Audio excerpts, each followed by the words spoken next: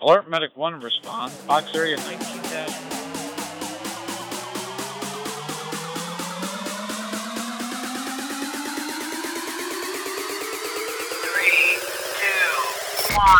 You're listening to the Alert Medic 1 podcast, the premier emergency medical services podcast with your hosts Mustafa Siddiq and Ken Sanner.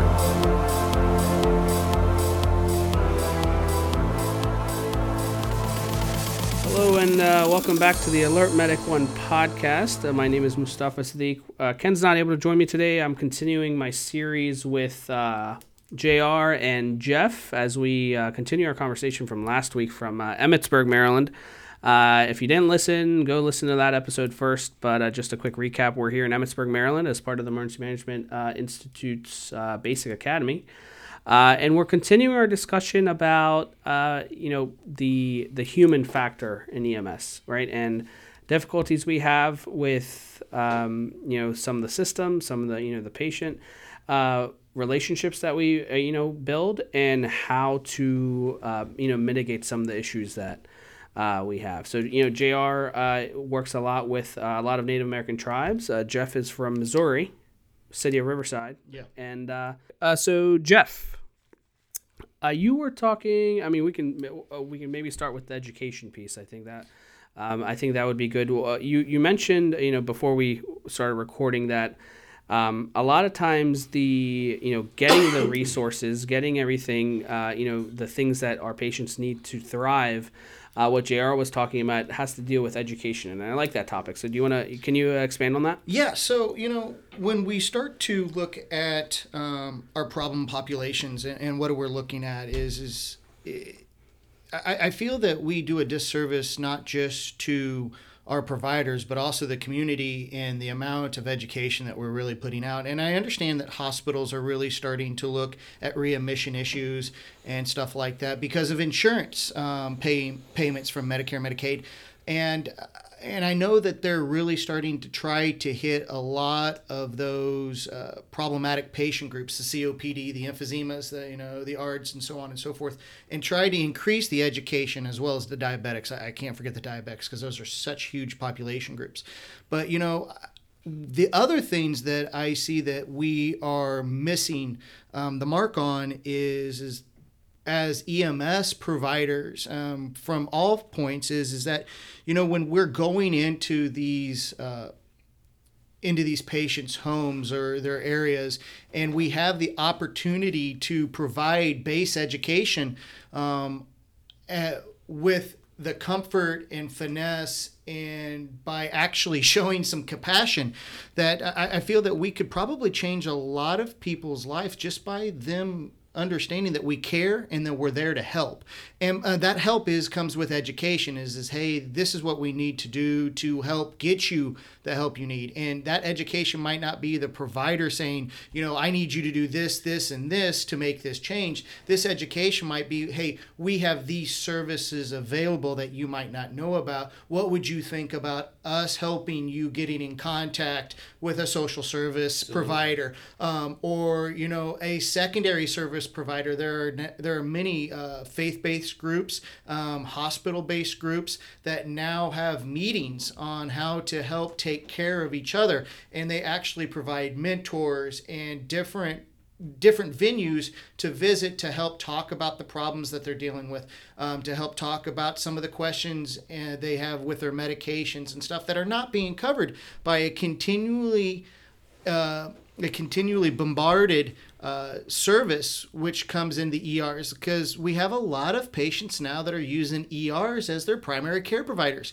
And my wife is a nurse practitioner, and she continues to see this over and over and over again. She sees the same patients, and when she talks to those patients, they're like, well, I can't get in to see my doctor. I only get to see the nurse practitioner. Well, these are still medical care providers, and they can provide those services.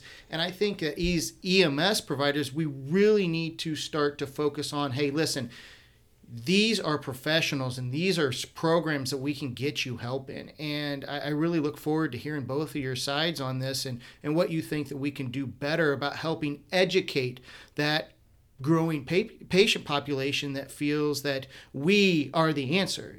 Calling 911 is the answer to their medical problems, and it's just not. It's not in any way, shape, or form ever going to be the answer to those patients' medical problems. I think you're absolutely right.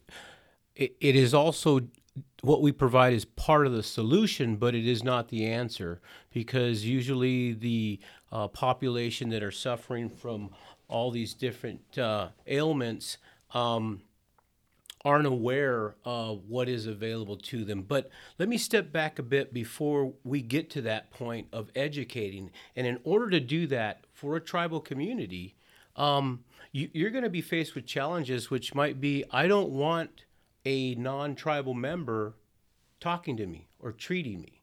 So you have to really build those relationships so that you can have that conversation with them after a few times, and you're seeing that this is not getting better and it's getting worse. And it goes right back to the customer service. How are you treating these individuals? Because the tribal nations are a very proud people, and they want to be respected. And if you don't show up with respect, you're going to hit the brick wall, because they're tough and they don't need what you got. But if you do build a relationship with your customers in the community you're serving, then you're going to have the positive outcome when you start educating them on what is available to them, because some of them may not know. So I definitely agree. Like, education is key, right? But I wanna get back to what you said about you have to, they're apprehensive, and I think that what you said about the tribal leaders, I think that can be superimposed on many different, cultural groups, socioeconomic groups. But what's the first step to building that bridge, right? Because you said you have to get buy-in from them, right? You have to earn their respect. But what's this first step of earning their respect? Well, I would say that listening and not just talking, okay? You have to show them the respect by listening, not interrupting them. But I think that's more on the emergency management side at that level. You don't just get to walk up and talk to a tribal elder or any of the council or anything just to do it. You're interacting at your level. So I think what you need to do as a EMS provider is work with the people, work at that level, and then eventually you'll build yourself up. Okay, so really, I'll give you another example when you're talking about tribal elders. Let's say I had this conversation with a friend of mine who is tribal, working for an organization that is not tribal. And they're trying to bring in services, and she's a very genuine person. So she has the tribe's best interest, because their infrastructure may not, because all tribes aren't the same, so their infrastructure might not be able to support what they need, and they can provide that service. That being said, though, when you send people that have no concept of the Native American culture, and specific to the demographic of where you're showing up, you're going to fail horribly, because a lot of people that don't live or have not worked for a reservation don't understand the respect part. You wait till they're done speaking, okay, and you speak to them with respect. They're not a politician outside here. They're actually someone that everyone will respect within their community, and you have to really listen. You have to listen and go break bread with them. You don't just show up and say, here, I want to show you this. You go and you meet them, and you meet people that may know someone that has that relationship already built.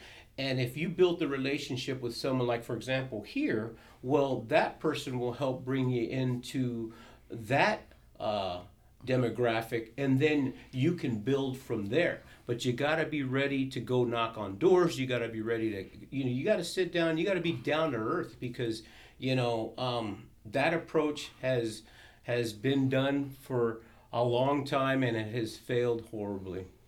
And what an epic concept you have right there, JR. I mean, the building of relationship and getting back to that building of trust between not just the providers, but the community base as a total. We're talking about not just us, but we're talking about our leaders from both a provider standpoint and a community standpoint, and getting back to the base of taking care of those that look to us for care, and to build trust, to break bread, and to be respected and give respect in those circles is just a novel concept that I think we've really lost. And by doing that and building that trust in our communities by emergency management, I love how you brought the emergency management point in there. And, when was the last time that you saw any type of program called Faces of Us? When was the last time that you saw your communities truly going out there and selling themselves as trustworthy providers, And I think that we've totally lost that concept for about the last 50 years. Nobody works in the same town that they live in anymore. Mm-hmm. And so a lot of those that you were talking about are coming into these communities and don't have any true community buy-in. Right. And how can you serve a community that you don't have true community buy-in? I'm not saying it's not possible. I know there are tons of providers out there that would love to live in the communities that they work in, but they can't afford it because we still miss the mark on the pay stuff. But that's another conversation for another time. But I feel that even getting your crews out in the community to events, to build trust, to build that relationship with those, by showing up at the senior breakfast and showing up at community events and stuff like that, and eating in the community that they're working in. We have a lot of departments and a lot of organizations out there that still do not allow their crews to go out and eat dinner in restaurants and to eat in the communities that they're in. And I feel that is a huge place that we could actually instill a little bit of trust and respect in our jobs by just interacting more with the customer and building those relationships. So I love this conversation because it really puts the bill on us as leaders, right? And it's not easy, right? Because oftentimes these populations can be so hard to even bring to the table. And the insight that you guys are bringing is fantastic, especially from the tribal background, and Jeff from your leadership background. So we in our previous episode we talked about treating the troops, right, or training the troops, and then we transitioned the conversation to bringing the advocacy to them. I think what we're talking about, and you mentioned it last episode as well, the idea of community paramedicine. And a lot of times we get caught up in the metrics of, it's going to decrease, ER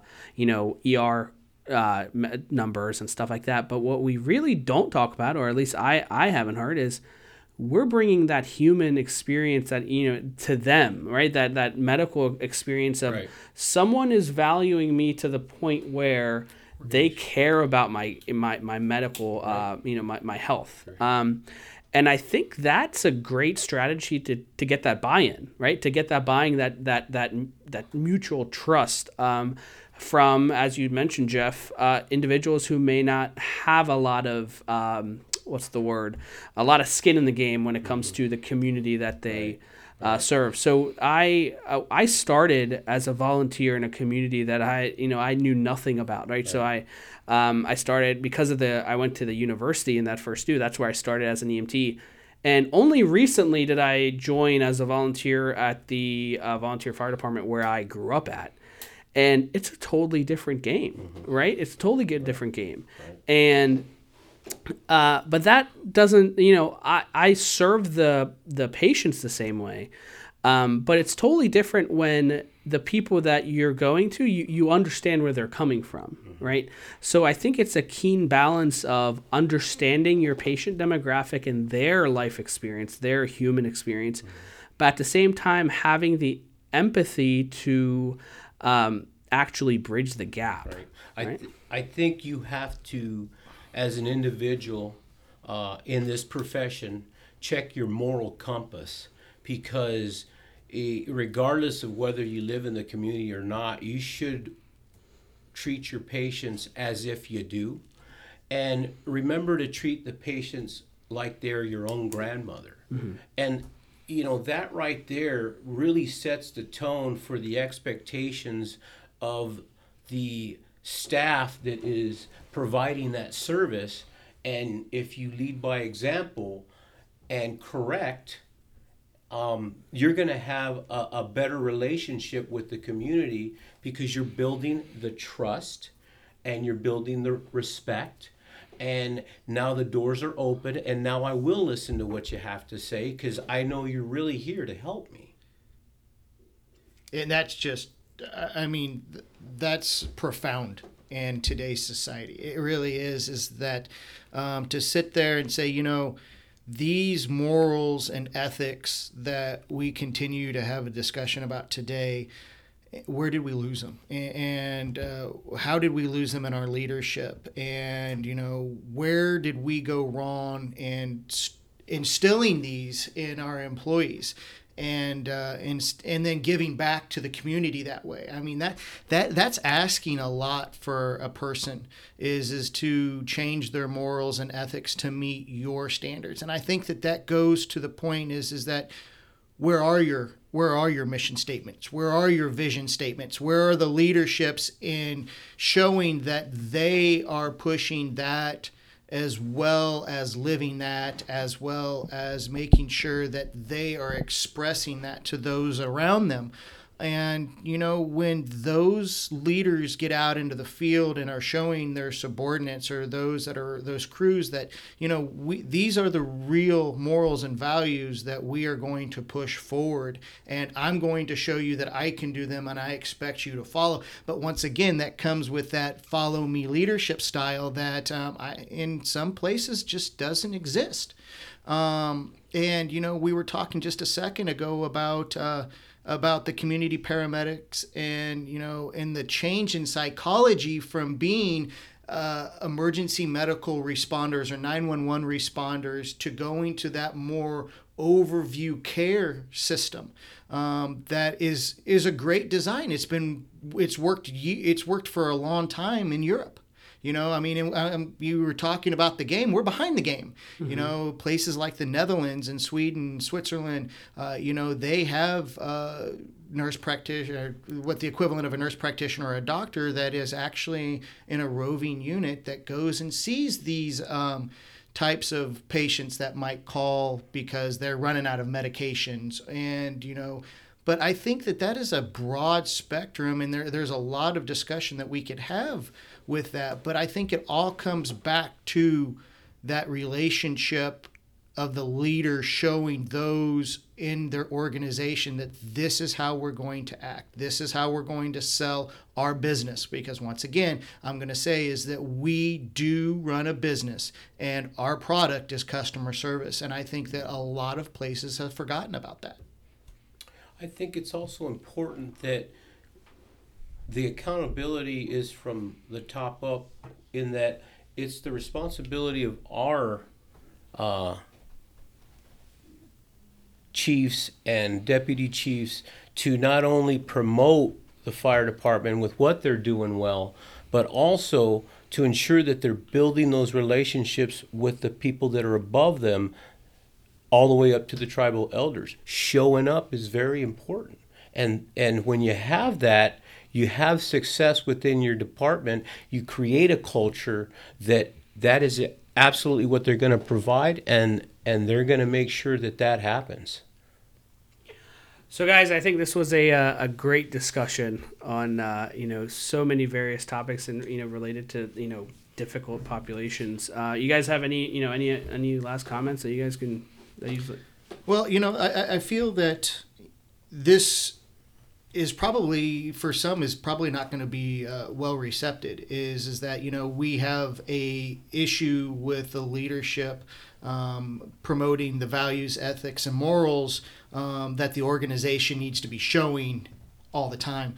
And I feel that, by bringing those community leaders to the table, and much like JR has been talking about with the tribal leaders, and breaking bread with them and starting a dialogue about how we can better serve our communities, that we fix a lot of these issues. And I think that they're fixable. I think that it just takes time, dedication, and pounding your head against a lot of walls for a while. And I think to break those walls down is the most important thing as we can do as EMS leaders in today's society. And I think once we get to that point, that we can call people by first names and have those relationships and build that system of trust, that we will find the other walls fall very easily. And that's it. That's all I got. Mustafa, I just want to say thank you for having me sit in on this podcast that you have going here, and I think it's a great thing. I think that we can solve these problems if we create the culture that needs to be created in order to do the service that we were hired for. We all said that in our interview, that we were going to be willing to do everything they asked us. And when you're talking with the persons above you that are the decision makers, you probably should do a little less talking and a lot more listening, so that you can be effective when you're going to provide the service, because you understand what they want, what they are expecting of you, and why they hired you. Very good, guys. Thank you so much for being on the show. So as always, folks, please give a visit to our website, alertmedic1.com. Give us all the feedback that you can. We're really trying to improve, the product that we're giving out. Not only are we trying to really dive into the clinical aspect of things, with physiology, patho, all that stuff, but I really want to have conversations like this with leaders from around the country and around the world, because so much of our job isn't the medicine, right? So much of the job is the human experience, everything else. And it's important to have these conversations with leaders from, around the country and around the world. Please follow us on, whichever podcast program you use. We're on Spotify, iTunes, SoundCloud, Google Play. Give us a rating. Follow us on Facebook, AlertMedic1. Give us, follow us on Twitter, alert_medic1. And please give that feedback. This is I always say this at the end because I truly mean it. We here at Alert Medic 1 are doing this for the EMS community, and we want to do the best we can to improve our practice and elevate the profession of all EMS clinicians. Thank you very much for listening in. That's all for now. You've been listening to the Alert Medic 1 podcast, the premier emergency medical services podcast with your hosts Mustafa Siddiq and Ken Sanner.